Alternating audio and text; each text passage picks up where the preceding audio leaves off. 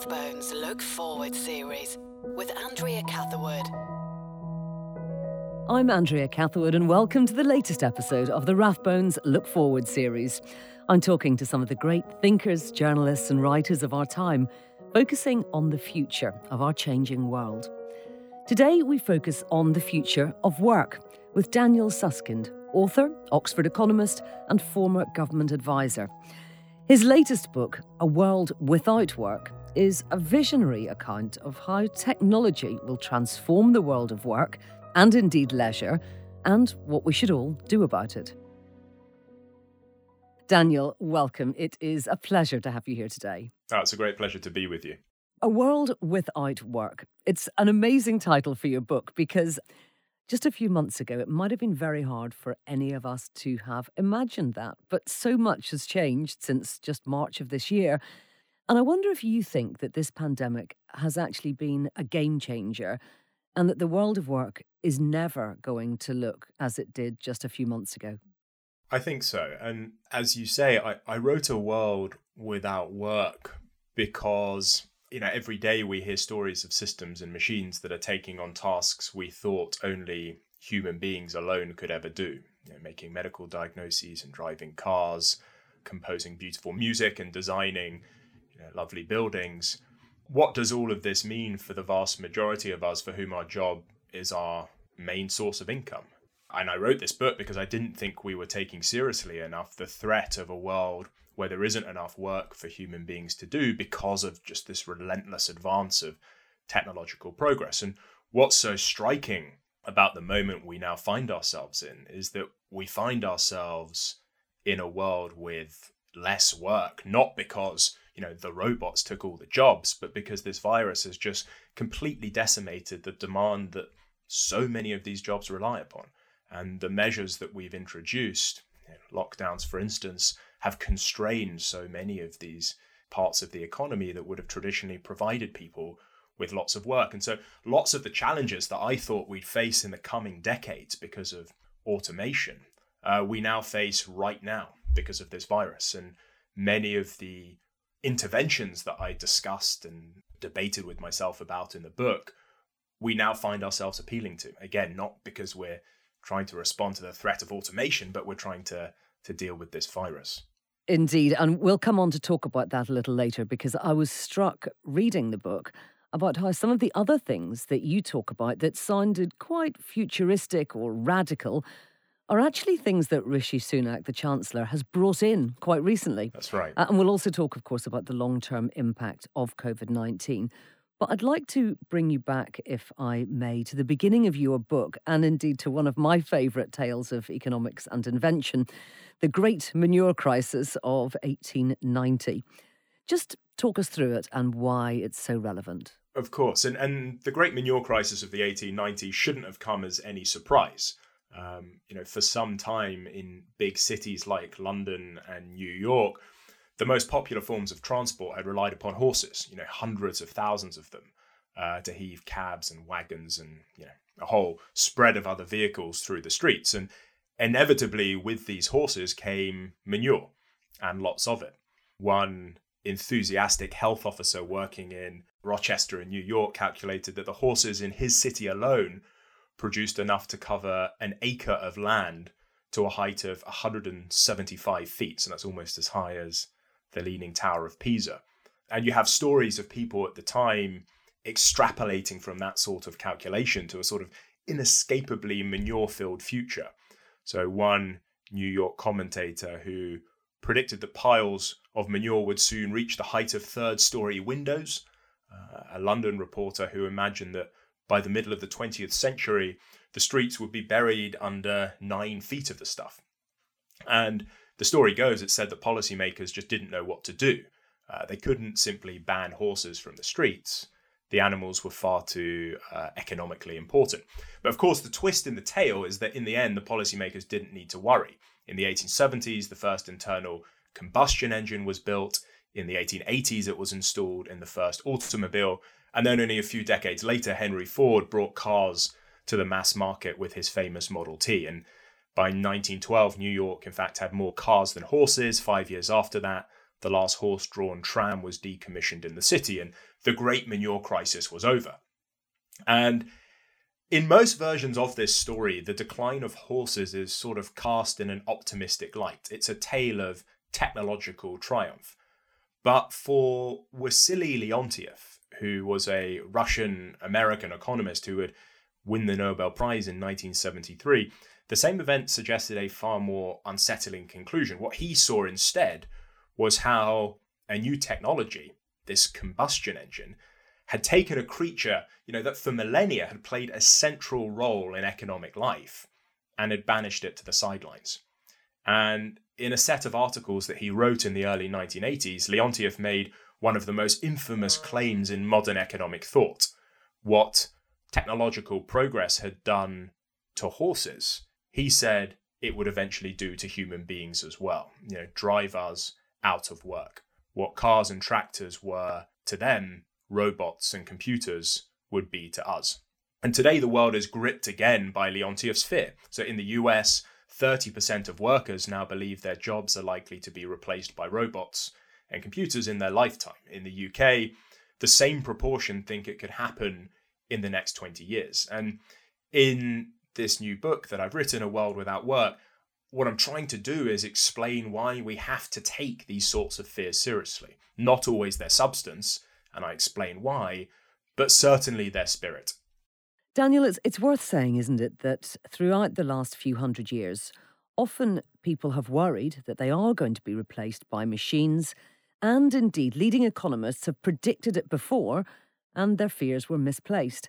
Machines have always actually meant that there was more work created, a bigger economic pie. Why did they get it wrong then, and why do you think that it's different this time round? That's absolutely right. And I think any account of the impact of technological change on the world of work has to start from the fact that, ever since modern economic growth began, people have sort of suffered from periodic bursts of anxiety about the machine of the time taking over their jobs. And yet time and again, they've turned out to be wrong. In general, there's always been enough work for human beings to do. That has to be the starting point, and that's the starting point of the book. The short answer to the question, why is it that this time is different, is just simply that these systems and machines are becoming increasingly capable. They're just gradually but relentlessly taking on more and more tasks and activities that until recently we thought only human beings alone could ever do. The longer answer is that when you look at the different economic forces that have helped workers in the past, that have tended to increase the demand for the work of human beings, I think there are reasons to be worried that those economic forces will not be as strong in the future. So just, one example, you mentioned this idea of the bigger economic pie, and in a sense, yes, people have been displaced from certain corners of the economy, but as the economy has grown and got larger, there's been work elsewhere for them in the economy to do. But yet, when you look at particular corners of the economy today, that story doesn't hold. So, take the UK agricultural sector, for instance. This part of the British pie has grown dramatically over the last century and a half, but it's not created more work for people to do. British agriculture now produces 5 times more than it did back in 1860, and yet it only requires 1/10 of the workers to do it. It's the same story in manufacturing in the UK. The sector now produces about 150% more than it did in 1948, but it requires 60% fewer workers to do it.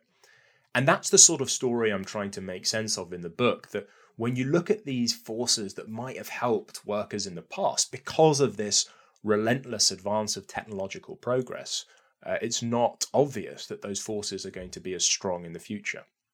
I wonder if you can give us an idea, a flavour of what the future looks like. I mean, I was struck in the book you talk about Balfour Beatty, a major construction company, saying that on construction sites, they're aiming for them to be human-free by 2050. So just give us a taste of the kind of jobs that you think AI can actually take away from humans in the next 20, 30 years.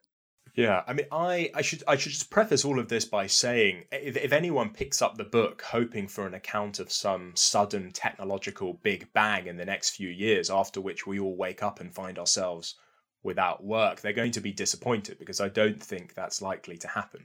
Work is going to remain for some time to come. But what I do worry about, and this is the worry that runs through the book, is that as we move through the 21st century, more and more people are just gradually going to find that they're not able to make the sorts of economic contributions to society that they might have hoped or expected to make in the 20th century. So it's a less sort of sudden or dramatic story, but I don't think it's any less troubling. So it's not a story about, large parts of the labor market suddenly disappearing. And one of the points I also make in the book, that actually this focus that we all instinctively have on trying to identify jobs which are at risk, or jobs which are safe, is not a very revealing way to think about the future. And the reason is that because when we think about the future of work in terms of jobs, we're encouraged to think of what we all do in our jobs as a sort of monolithic, indivisible lump of stuff. Lawyers do lawyering, doctors do doctoring, teachers do teaching, and so on. But, all these different jobs are made up of lots of different tasks and activities. And while some of these tasks and activities can be automated, others are very hard to automate. But the changes, again, are less dramatic. It's changes in the sorts of tasks and activities that people do, rather than sudden disappearance of, entire jobs. And this has been reflected in research on work as well, that there's very few jobs which can be entirely automated. But there are many jobs which have a very substantial chunk of them that can be automated. So rather than there being, for example, no lawyers, you're saying that there will just be many fewer lawyers, because a lot of the document checking, etc., can be done by AI, and then you need an overseeing partner to check it all out at the end. That's right. I mean, so, the idea is that there'd be fewer people doing different things. And it's not always the interesting things that remain. And this is a point that I try and emphasize in the book, that there's often a sense that what it is that we can automate are the sort of boring, repetitive, routine, dull stuff, and that we can get that out the way, and that these technologies will, in a sense, free us up to be more human, to do the sorts of things that we always wanted to do in our jobs. And it's an idea that's baked into the language that we use. The word robot comes from the Czech word robota, which means slavery or drudgery.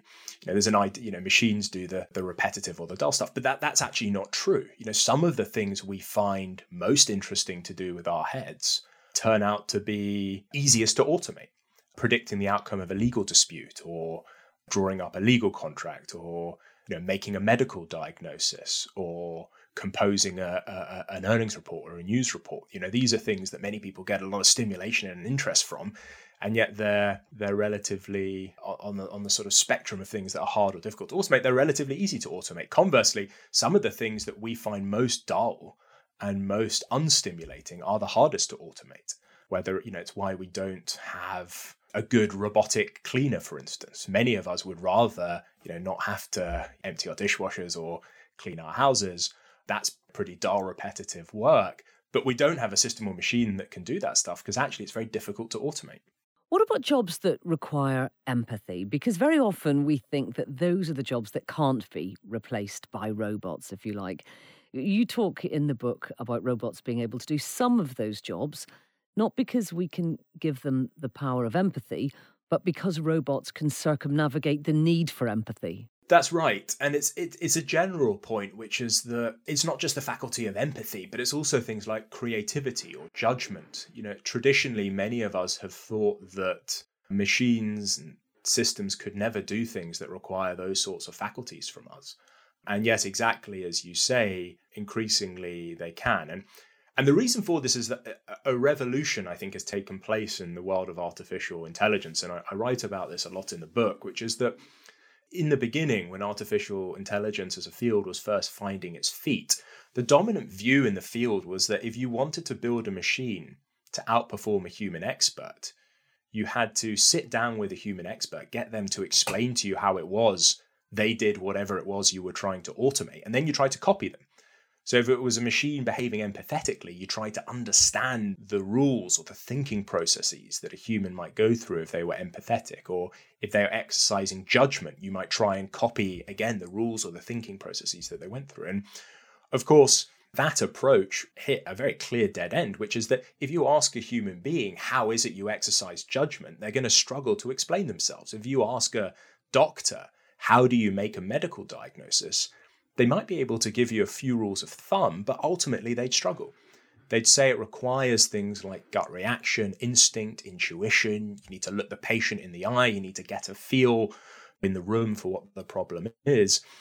And because those things were very hard for us to explain, many people thought they'd be very hard to automate. If a human being can't articulate how they do these things, where on earth do we begin in writing a set of instructions for a machine to follow?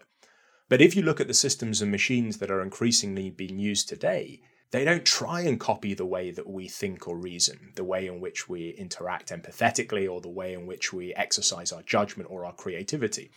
A system developed at Stanford that can tell you whether or not a freckle is cancerous as accurately as leading dermatologists. It's not trying to replicate the judgment that a human doctor might use. It knows, understands nothing about medicine at all. It's got a database of about 130,000 past cases, and it's running what's essentially a pattern recognition algorithm through those cases, hunting for similarities between them and the particular photo that you've given it. It's performing the task in an unhuman way, based on the analysis of more possible cases than any human doctor could hope to review in their lifetime. It doesn't matter any longer that doctor can't explain how they make the medical diagnosis. And that's what we're seeing more and more of in the world of artificial intelligence. And that's why a whole realm of activity that we traditionally have thought was out of reach, because we struggle to explain how we do it, is increasingly within reach of these systems and machines.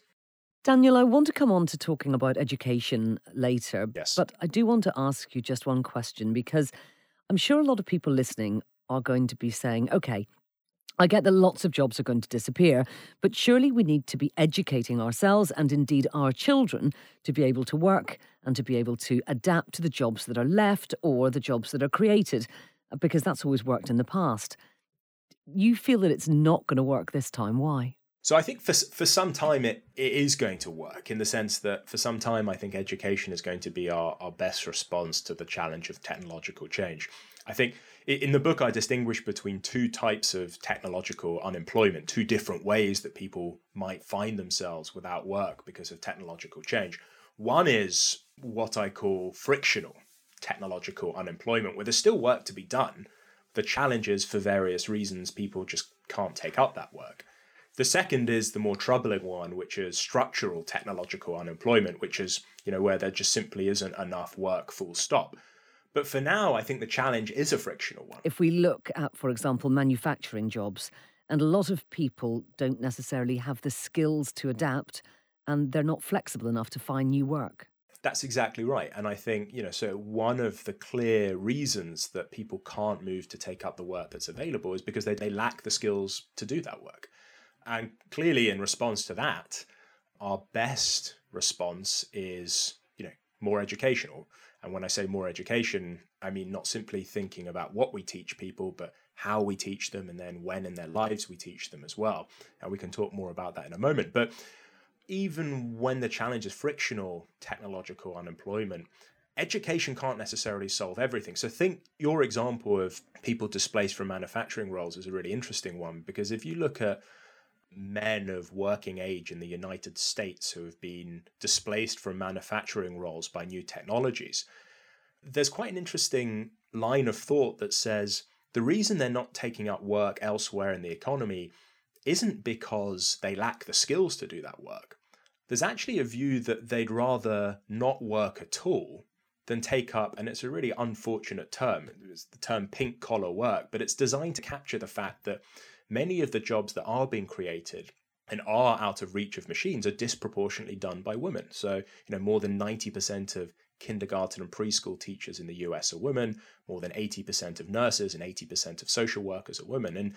And there's a view that, the reason that men of working age displaced from manufacturing aren't taking up these jobs is not because of a skills mismatch. It's an identity mismatch. They have a particular conception of themselves, and they're willing to stay out of work in order to protect that identity.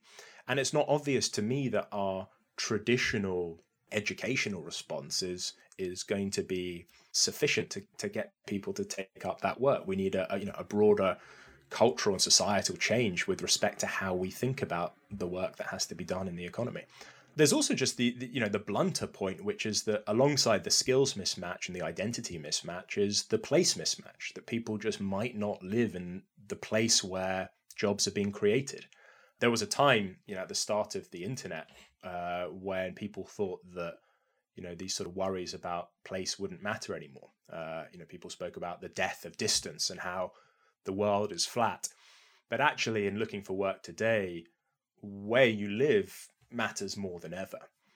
And again, it's not obvious to me that more education can necessarily resolve that place mismatch either. You've given us some fascinating statistics in the book that help make clear the impact that technology is having on the workforce. For example, you say that in 1964, the most valuable company in the US was AT&T, which had about 760,000 employees. In 2018, the most valuable company in the States was Apple, and it had only 132,000 employees. It gives us some idea of the scale that these leading companies just need fewer workers. And as robots encroach on our jobs, you lay out some of the challenges that brings in the book. And one of the major ones that you talk about is the challenge of economic inequality.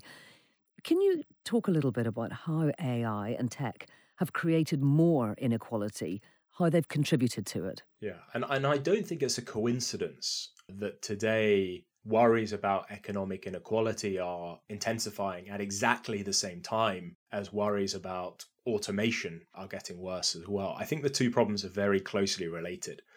Today, the main way that we share out income in society is through the labor market. For almost everyone, their job is their main, if not their only, source of income. And inequality is what happens where some people get far more for their efforts than others. And technological unemployment is simply, a more extreme version of that story, but one that ends with some people getting nothing at all. And both of those stories are driven by technological progress. They're both stories about how technology makes certain people's work far more valuable, while at the same time making other people's work less and less valuable.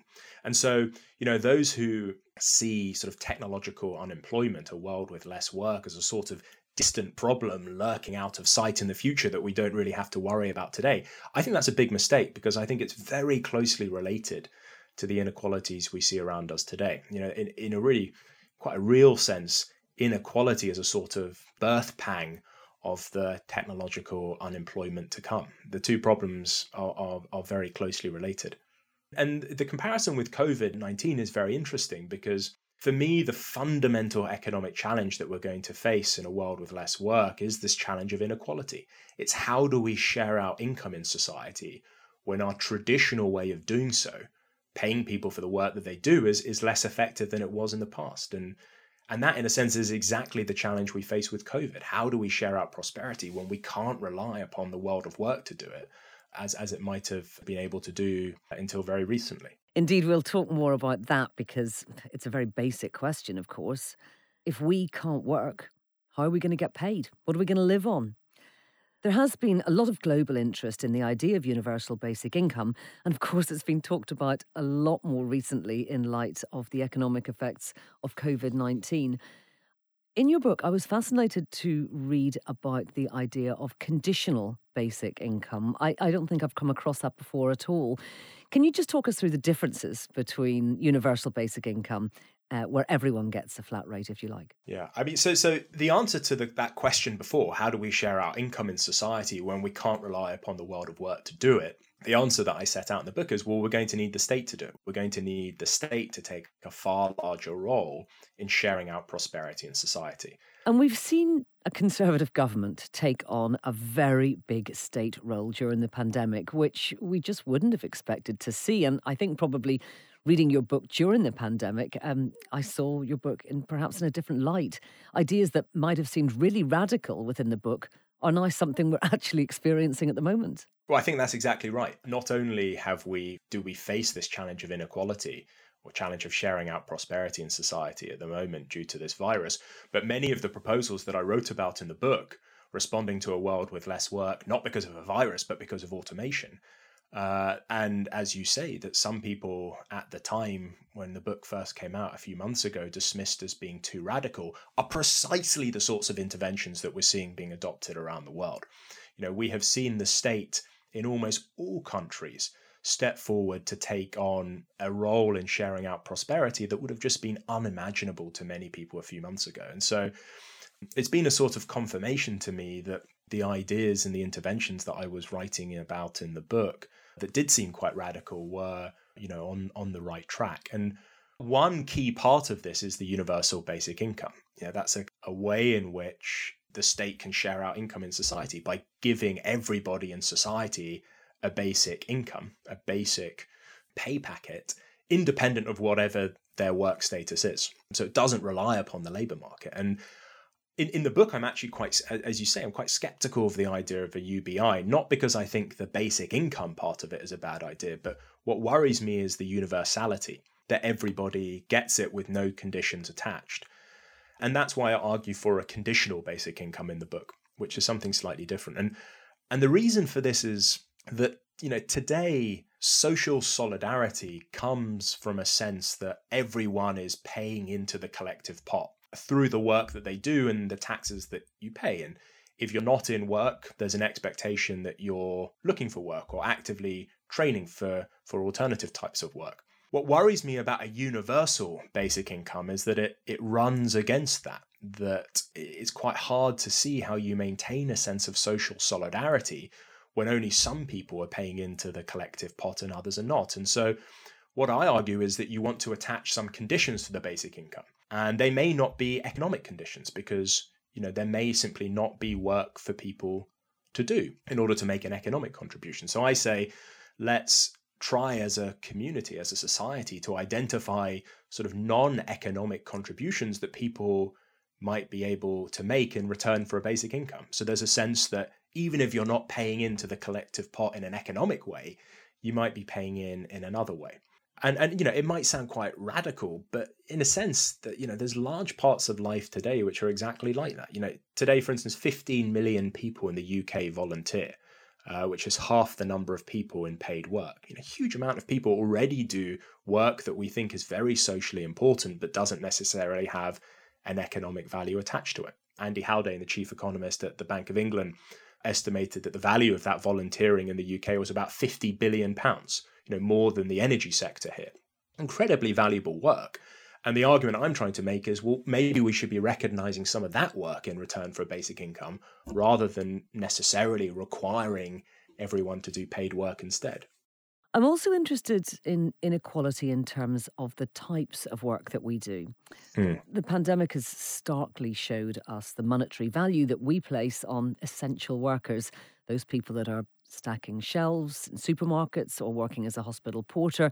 We've realised their value is so high in terms of our societal need, and yet their pay and their conditions are often some of the lowest. They might well be on 0 hours contracts, etc. Our economies and societies, we know, would collapse without having these people around. So do you think we're actually going to reevaluate their worth as we emerge from this? And if so, how will that work? How will we do that? This is something I wrote about before the pandemic, and I think the pandemic has really drawn attention to it, that there is, when we called doctors and nurses and care workers and social workers and teachers and criminal lawyers and others key workers, there was a sort of twofold irony to it. One was that these roles have, been key for some time, and that status is just simply not reflected in their pay. There's also the irony that, some of these roles are precisely the sorts of so-called low-skilled workers that current post-Brexit immigration controls would have kept out. And yet we rely upon these workers so heavily. I mean, I'm not a determinist. I don't think that we're necessarily going to narrow this gap between the social value of the work that so many people do and the comparatively low market value that they receive in the form of a wage. I don't think that's going to narrow necessarily, but I don't think it's a bad thing that this crisis has really drawn attention to those mismatches. And I also think, in some countries, it's going to be easier than elsewhere to narrow it. So, in the UK, for instance, the state is the main employer for many of those key workers. It could narrow that difference between the social value and the market value of those people's work if it wanted to, and if people, call loudly enough for it. What it also has done is it's drawn attention to the fact that conversations about the future of work, where we just simply talk about how many jobs there's going to be for people to do. X% of jobs are going to be automated. Accountants are in trouble, but physiotherapists are safe. Those sorts of conversations which take place at the level of jobs is to miss another really important part of this story, which isn't just simply what technology does to the number of jobs, the quantity of jobs, but also what it does to the quality of jobs. What does it do to the pay of this work, the security of this work, the stability of the work? And there's a good argument to be made, and I try and make this in the book, that well before we'll see the impact of technology having a harmful effect on the number of jobs, we'll see it eroding the pay and the quality and the security of many of these jobs before then. And so, the more attention on that sort of phenomenon, the better.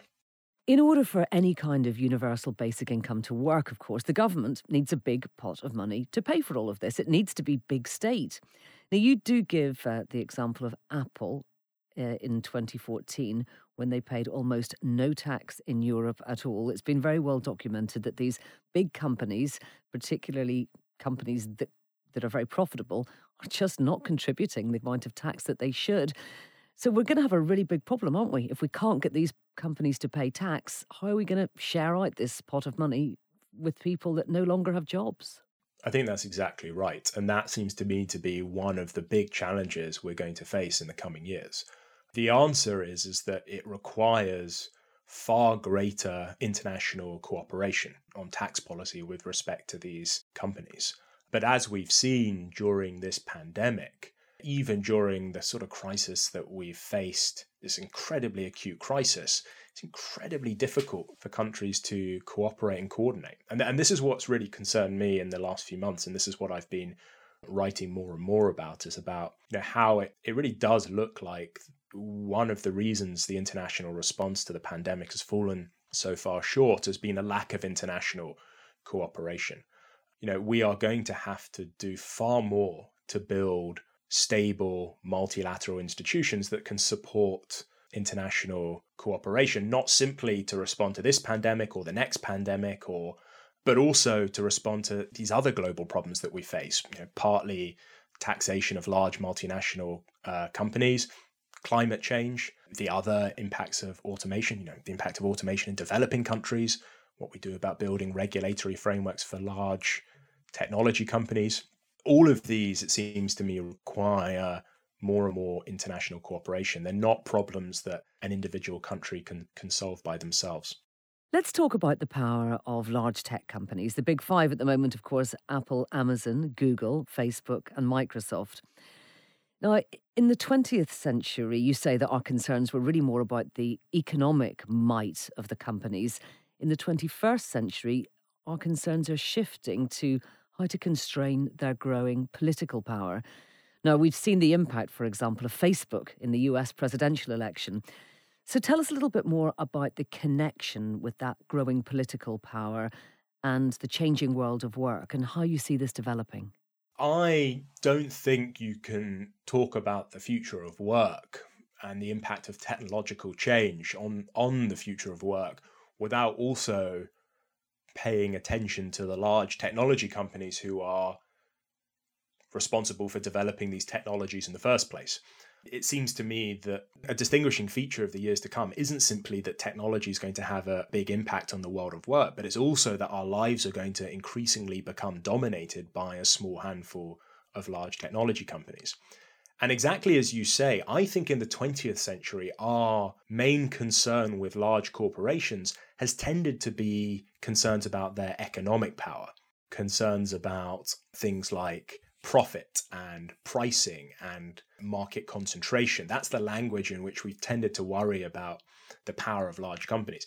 I think increasingly, and I think this is going to become more and more the case in the 21st century, our worries are going to be about their political power. As you say, their impact on things like liberty and democracy and social justice and so on. So, concerns about Facebook today, yes, there are some people who are concerned about their profitability and so on. But I think far more alarming is their impact on not their economic power, but their political power, the impact that they have on how we live together in society.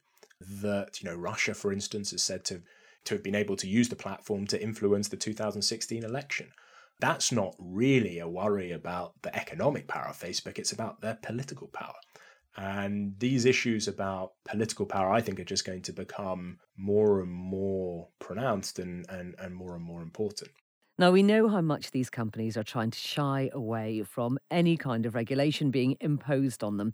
All their CEOs will tell you when they speak, which we know isn't very often, about how they can self-regulate. We've seen Twitter banning political advertising, for example, and they have introduced limited fact-checking. All of these companies are trying to do the bare minimum so that they can stop regulation coming onto them from outside. I wonder if you think that it's really too late for us to stop them. Are they just too powerful now for the government to regulate them effectively, and indeed for governments internationally to do that? I don't think so. And I think they're certainly only going to become more powerful over time. This question of should we allow them to self-regulate, I think, is a very interesting one. I think clearly that's not going to work. I mean, in part, you might question their motivations. You might question, are they really willing to self-regulate? But even if they were willing to self-regulate, there's a sort of deeper question about whether or not they're capable of doing so. Software engineers, on the whole, are not hired for the clarity and the precision of their sort of moral reasoning. That's not why you hire great computer scientists. So you might worry about whether or not these technology companies, even if they were willing to self-regulate, were actually capable of doing so. I also don't think it's possible that we can simply turn to the state and ask the state to do it. There are some people who say that in response to these challenges, we ought to, nationalize large technology companies. We ought to treat them like sort of public utilities. But there's no reason to think that the state is necessarily immune from these sorts of challenges either. If you look, for instance, at China and how it uses technology, for instance, with its social credit scores, ranking all its citizens according to their behavior. Facial recognition systems as well. Quite. So there's no reason to think that sort of alternative extreme, which is that we ought to just nationalize things, is going to solve the problem either. And what I think is that we need a new institution analogous to competition authority or antitrust authorities, which are set up to interrogate the economic power of large companies. But we need it to do it not with respect to economic power, but this new institution to do it with respect to political power. And I think it needs to be staffed, and this is quite important, it needs to be staffed by people who are quite different from the sorts of people who staff competition authorities and antitrust authorities. Economists who tend to staff them have lots of really useful tools for thinking about issues like pricing and profit and market concentration and so on. But those tools are not particularly useful at all in thinking about issues like democracy and freedom and social justice and whether or not they might be under threat. And it might sound like I'm shooting myself in the foot as speaking as an economist, but I don't think we're the sorts of people who should be playing the most important role in these institutions, which are designed to constrain the political power of these large technology companies. Not easy to set up, though, because presumably you're talking about global institutions here. I mean, they would have to be able to reach across borders. This is a really interesting question about to what extent does the regulation of these large technology companies need to be global, or to what extent does it need to be national? And my sense is that it's not obvious that we necessarily want a global set of regulations that impose the same obligations on technology companies in all different parts of the world. We might want regulations in particular jurisdictions, in particular countries, that reflect the particular political preferences and moral positions of that particular community. that Twitter in the UK, it's regulated according to norms of free speech, for instance, that are upheld in the UK, but might be slightly different elsewhere in the world. It's not obvious to me that we necessarily need a global framework for everything. I mean, this is something that my brother, Jamie Susskind, has written a lot about. He's written a book called Future Politics, looking at the impact of technology on our political lives. And this is an issue I know that he is grappling with at the moment, because it's not obvious that a global regulatory framework is the right response. Just briefly, with what's been happening at Facebook at the moment, we've seen a growing list of companies, some of them really major ones, including Coca-Cola, Unilever, Starbucks, pulling advertising from Facebook, and that is, of course, their main source of revenue. I wonder if you think it's possible that other companies can end up influencing what happens to these big tech companies more than governments can. It may do. The behavior of both these companies in boycotting technology companies, or indeed individuals in sort of voting with their feet. But it worries me a little bit, this idea that the way in which we resolve these problems is by sort of having a free market for morality, where people's consumption or advertising decisions determine the sort of moral positions that these large technology companies take. I think we need something more than that. And that's why I think we need an institution which is dedicated to studying the political power, trying to understand the political power of these large technology companies, and is then empowered to act in the way that a competition authority or an antitrust authority might be able to. We need something more institutionalized, something more formal. So, I think this sort of market for morality might have some impact, but I don't think it's enough. Daniel, you argue persuasively in your book, A World Without Work, that many people just won't have jobs in the future. And yet, for most of us, it's work that gives life meaning and purpose to an extent. The threat of technological unemployment would deprive a lot of people not only of their income, but in a very real way of their sense of self, their significance. Why do you think that work has become so central to our identity? It wasn't always this way, was it?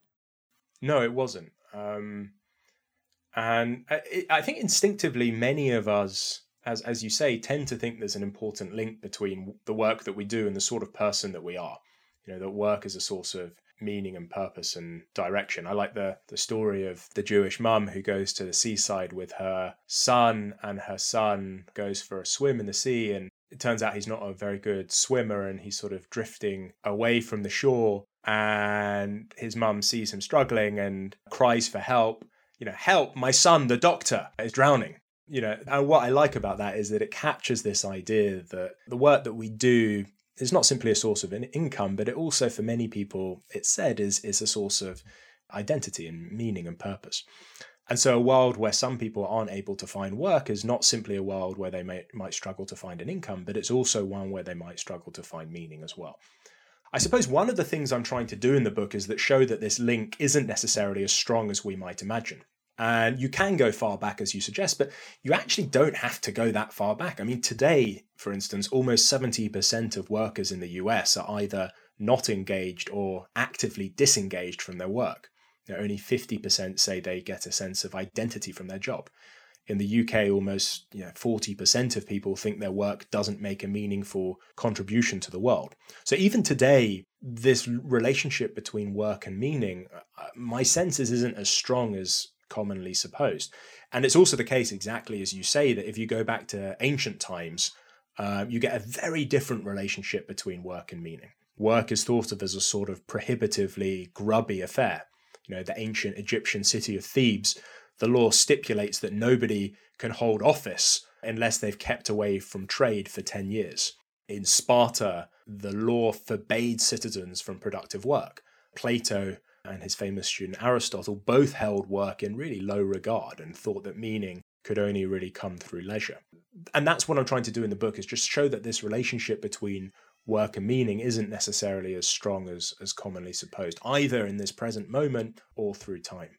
Now, you make the point that it's not only that being at work is seen as a positive, but also the reverse. When people don't have a job, it's often considered a negative, something indeed worthy of shame. Tabloids whip up resentment about the unemployed. They use language like benefit scroungers. And when we look at some very stark statistics, we find out that suicide rates among the unemployed are about 2.5 times higher than those who are in work. So it is clear that we're going to have to counter a stigma that can be attached to unemployment. How do we go about doing that? I think that's right. If you take seriously, and again, I don't think, this is necessarily the challenge we're going to face from technological change, at least in the coming years. We're not going to have some big bang where all of a sudden chunk of people can't find work to do. But as I said, I do worry about this gradual impact of more and more people finding they're not able to make an economic contribution. And what it becomes is, it means that these debates about the future of work become less and less debates about the future of work and more debates about the future of leisure. And that just as today we're very comfortable with thinking about labour market policies, about how we might intervene to shape people's working lives, I think more and more we're going to have to think about leisure policies, about how it is that we might intervene to shape people's spare time as well. Let's talk about education, because our schools are set up supposedly to prepare children for what they can expect as adults. Do you think that we're spending far too much time at school or university teaching people to do tasks that can actually be done better by machines, or indeed that won't exist by the time they go out into the workplace? That's certainly one of my worries, that when we think about what we're currently teaching people, very crudely, we have two strategies. Either we want to be teaching people to compete with machines, to do the sorts of things that these systems and machines cannot do, or we want to be teaching people to build these systems and machines, to be the sorts of people who are capable of designing and operating these increasingly capable systems. What worries me is that when we look at what education systems are currently doing, many of them are doing precisely the opposite. In fact, they're teaching people to do exactly the sorts of routine activities that these systems and machines can already do. So that's part of what worries me. What also worries me, and I mentioned this earlier, is not just what we're teaching people, but it's also how we're teaching people, and it's also when we're teaching people. So on the how, if you were to, step into a time machine, as people have, other people have suggested, and travel 100 years back in time and step into a classroom, it would look remarkably similar to what most classrooms look like today, or at least until 3 months ago. The way in which we teach people hasn't changed in spite of the existence of many quite interesting technological alternatives. And so one of my hopes is that, in a way, a sort of slightly more positive way of thinking about what's happened during this pandemic is that many organizations and companies have been forced into a sort of massive unplanned pilot scheme in the use of technology in the workplace. And we're going to find out that some things work well and other things don't work well at all. And this is going to be, I think, particularly true in education as well. And I hope that the education system as a whole can learn the lessons of what sorts of technological innovations could be kept and maintained as we move and recover from this crisis. But the third thing is also when we teach. I think there's still a cultural presumption that education is the sort of thing you do at the start of your life. That's when you take it seriously. That's when you invest in it. And then once it's done, your education's over and you can sort of move through life and you don't have to worry about it again.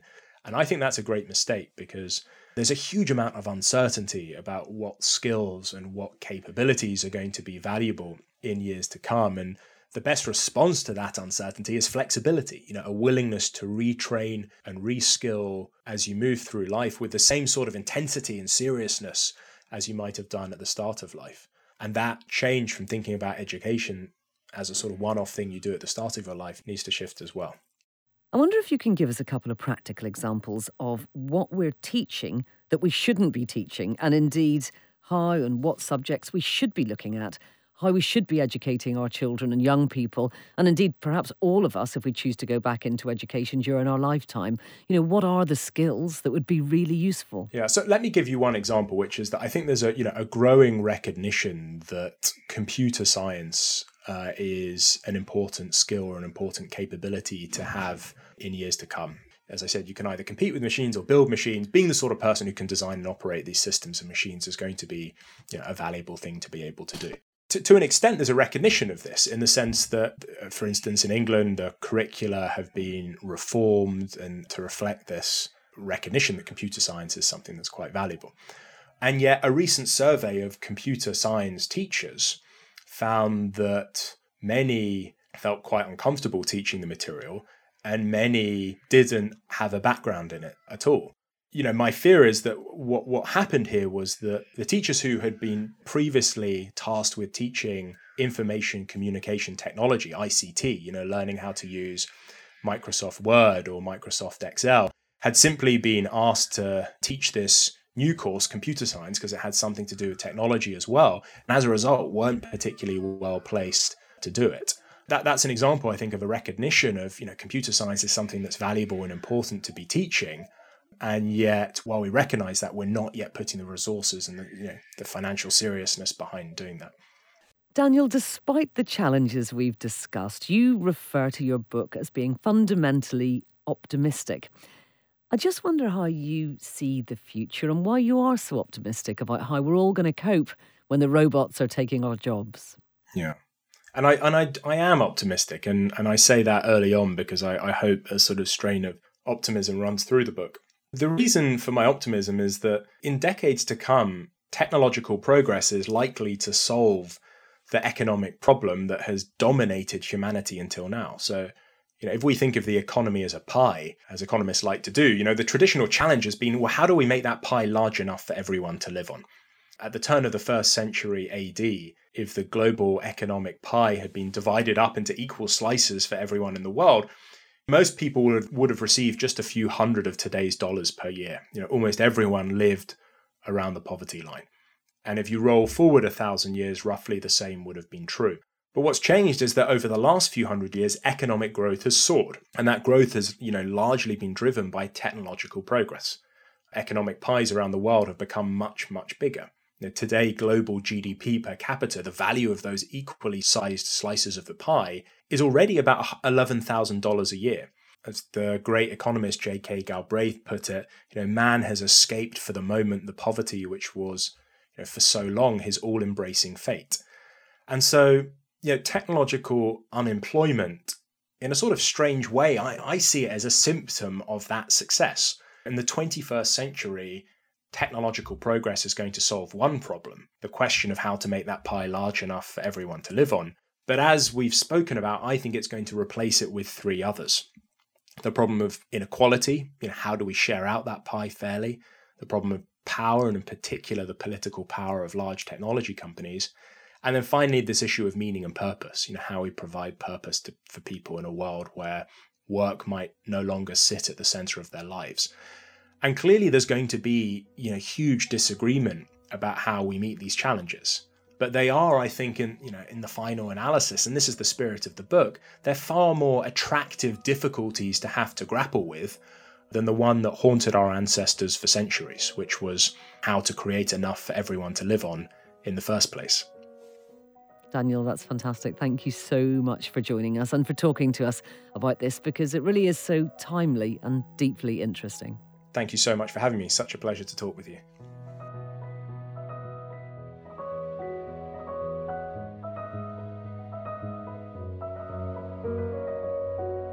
The Rathbones Look Forward series with Andrea Catherwood.